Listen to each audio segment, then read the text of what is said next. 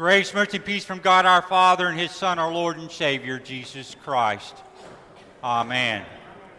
Dear brothers and sisters in Christ's church, before us today in the Holy Gospel is this parable. The title of the parable is called The Laborers in the Vineyard. To truly understand what Jesus is trying to convey to His disciples in this text, it is actually vital that we need to include the conversations that precede it. For the parable is the illustration to the previous words that include clarity with a warning that is intended to redirect the disciples back to the true gift given to them. Why does He do this? The answer is because He loves them. It all begins with a man approaching Jesus who asked, "Teacher, what good deed must I do to have eternal life?" And then following that was this Q&A session where this man was convincing himself and conveying to Jesus that he had kept God's law, God's commandments, and he asked Jesus with pride, "What do I still lack?" Knowing to himself that he couldn't think of anything else that he could add. Jesus said to him, "If you would be perfect, go sell what you possess and give to the poor, and you will have treasure in heaven. And come, follow me." Jesus was telling this man that he is the only way to eternal life. The text states that when this young man heard this, he went away sorrowful, for he had great possessions. So this man who had the wealth of the world lacked the understanding of God's means of salvation, the way in which one receives eternal life. For he was not willing to take his eyes off self, off his self-righteousness, and to surrender his dependence of all this worldly stuff to follow Jesus in this life, and in doing so receive the gift of eternal life by faith. In his pride of self-righteousness, Jesus exposes sin.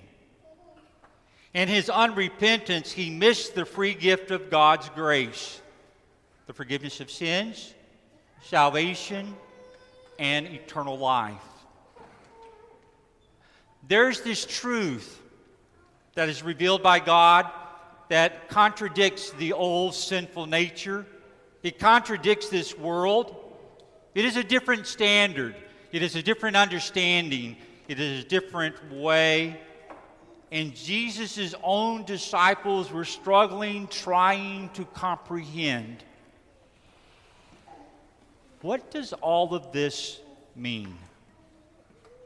They saw a young man striving to keep the law, and he was probably kind, generous, and an outstanding citizen in his community.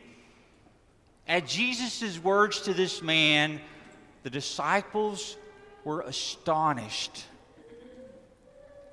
And this pressure of desiring clarity was boiling up, and they couldn't keep it inside, for they said to Jesus, "Who then can be saved?" Jesus gave them his undivided attention, looked directly at them, and said, "With man, this is impossible. But with God, all things are possible." In other words, there is no way that anyone in the world can make themselves right before God, thus earning their freedom from being the objects of God's wrath from sin through their own merits of intellect, through the intellect's emotions, or through their works. But God can. God can intercede and provide the way to escape this bondage and eternal death. And He does. Why? Because He loves. He loves you, me, and all the world. This past week, I had the privilege of sitting down with a young lady that had a lot of questions. And in all my babbling that seemed like rambling words and unorganized thoughts to me, as I sought to share the Scriptures to specific situations and circumstances, I prayed that through those words, God would grant order and give her His Word.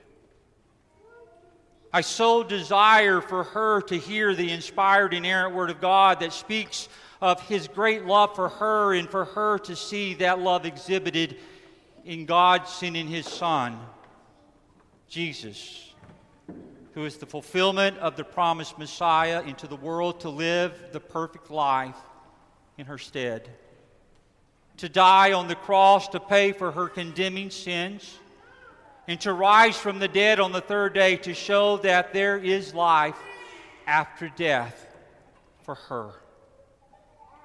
The forgiveness of sins, salvation, and eternal life have been won through the words and works of Jesus and are now distributed and received through the means of grace, through the gift of faith. It was my hope,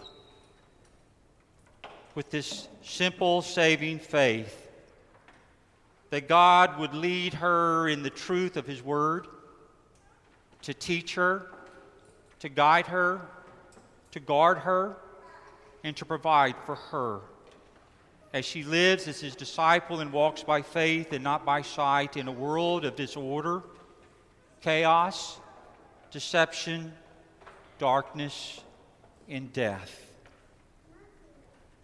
It was my prayer that she will be another one sent into the world as a laborer into the vineyard in the service of the Master, with the true understanding of His blessings and benefits for her. Why did I do this? It's because I loved her.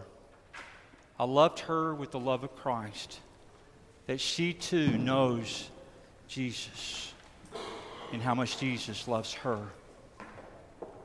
This is where Jesus continues to be equally speaking to those who are His own disciples, with a warning against having that same attitude and action as the man with wealth. For Peter said to Jesus, "See, we have left everything and followed you. What then will we have?" Hearing Jesus' rebuttal against the rich man, Peter, with confidence, said, "What's in it for us based on what we have done and what we have given up in comparison to others?"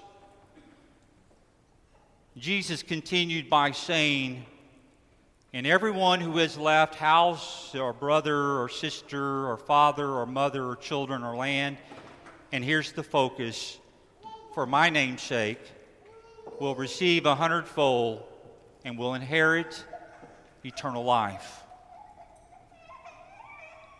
Then the bookends He provided on both ends of telling the parable of the laborers in the vineyard. He did it with these words in Matthew 19:30, "But many who are first will be last, and the last first." And then in Matthew 20:16, after the parable, He says, "So the last will be first, and the first last." He tells this parable in the hearing of His disciples. There was a master who owned a vineyard, and it was the season of the harvest. So he goes out to those standing along and around in the marketplaces away from his property, and he engages them in the work of his vineyard. He makes trips throughout the day, early in the morning, the 3rd, 6th, and 9th hour, 6 o'clock a.m., 9 o'clock a.m., noon, and 3 o'clock p.m. About the 11th hour, 5 p.m., he does the same thing again. It's important to note that the inclusion in this activity in the mastered vineyard was completely by doing him going to those who were idle, unable to generate their own work. It was completely through the master's initiative, thus eliminating all synergism, all work righteousness. Even his conversation with the individuals he met in the early morning in denarius was abundant and generous. This master was different, for no one brings others into his vineyard during the last hour. By the time they arrive to the location, receive their specific task, enter the vineyard, begin their service, the day will be done. So why does he do it? It's because he loves them. Even the order of payment was foreign to the ears of all the hearers of that day. You don't pay the last first. But those who have been in the vineyard the longest, they receive their reward first, for it is in accordance to the service rendered. But not so with the master. According to his words, the last were paid first with a denarius. The side of that coin going into the hand of the last one that entered the vineyard made the others really, really happy. For they were sure that their amounts would be greater. Then group by group, from the least hours worked to the most, each of the individuals were given the same, a denarius. The text states in verse 11, "And on receiving it, they grumbled at the master of the house, like the rich man. They came with their own opinions of self, came with their own opinions of their own circumstances in this life, declaring self-justification, and their own answer was in contradiction to the master. It did not make sense to them. All of this was unfair. Then they unloaded on Jesus. These last worked only 1 hour, and you made them equal to us who have borne the burden of the day in the scorching heat. With the entrance of others with different tasks, and seeing the lighter loads and the shorter lengths of service, these grumblers lost focus. They lost focus on the relationship between them and the master. From a distance, we hear the words at the end of today's Old Testament lesson. For my thoughts are not your thoughts. Neither are your ways my ways, declares the Lord. For as the heaven is higher than the earth, so are my ways higher than yours, and my thoughts than your thoughts. Jesus was warning Peter. He was warning the other disciples with this parable. For at that time, they were in the vineyard, sent with different gifts, in different circumstances, serving the master of the vineyard. And as time passes, other workers will be added to assist with the work of the harvest. Oh, yes. And by the way, Jesus is addressing you and me as well. You and I are also in the vineyard, and Jesus' words apply to us. As God's people, Jesus has never promised you and me that our life would be easy and equally fair as one of his disciples living in a spiritually dark world where the harvest is plentiful and the workers are few. Jesus was getting out in front of Peter's question. what will we have? As he was thinking in comparison to those around him.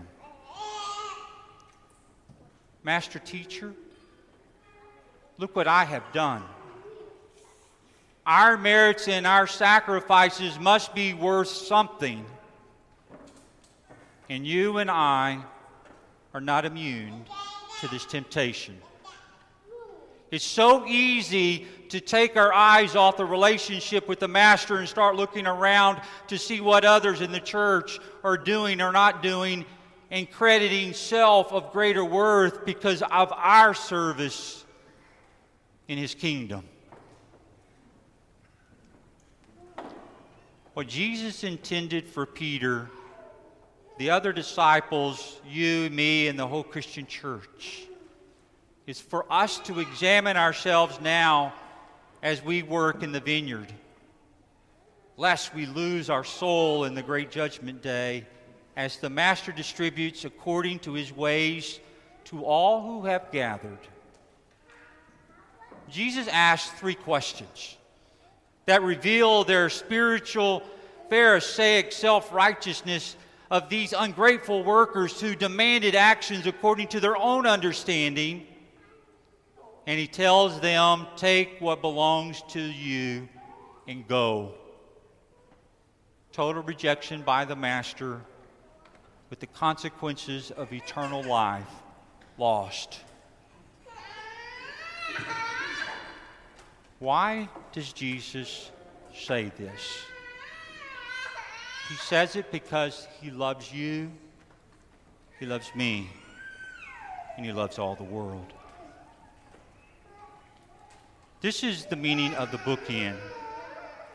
Those who believe that they are first are those who drift to the prey of envy, unbelief, hypocrisy, as they seek comparison with others around them, and they will truly dwell and grovel in it. But they will be last and lost. While those who believe that they are last, they are the ones who know that they are unworthy to be in the Master's presence.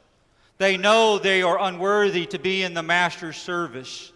And they realize that it is by grace alone, as they live as forgiven, repentant sinners in the vineyard, basking in the blessings and benefits showered upon them through the gifts of Jesus, their Lord and their Savior. From prison, working in the Master's vineyard, the Apostle Paul writes to the church scattered across the region about the truth of this gift in the epistle lesson. Paul writes, "For to me to live is Christ, and to die is gain. If I live in the flesh, that means fruitful labor for me. Yet which should I choose, I cannot tell. I am hard-pressed between the two. My desire is to depart and be with Christ, for it is far better. But to remain in the flesh is more necessary on your account." Why does Paul say this? It's because of the love of Christ that is in him and through him for others. The Lord grant to you His wisdom and strength as you live and serve in His vineyard, as you walk by faith, as you trust in Him and His word for you and through you. Amen. The peace which passes all understanding, keep your hearts and minds in Christ Jesus our Lord. Amen.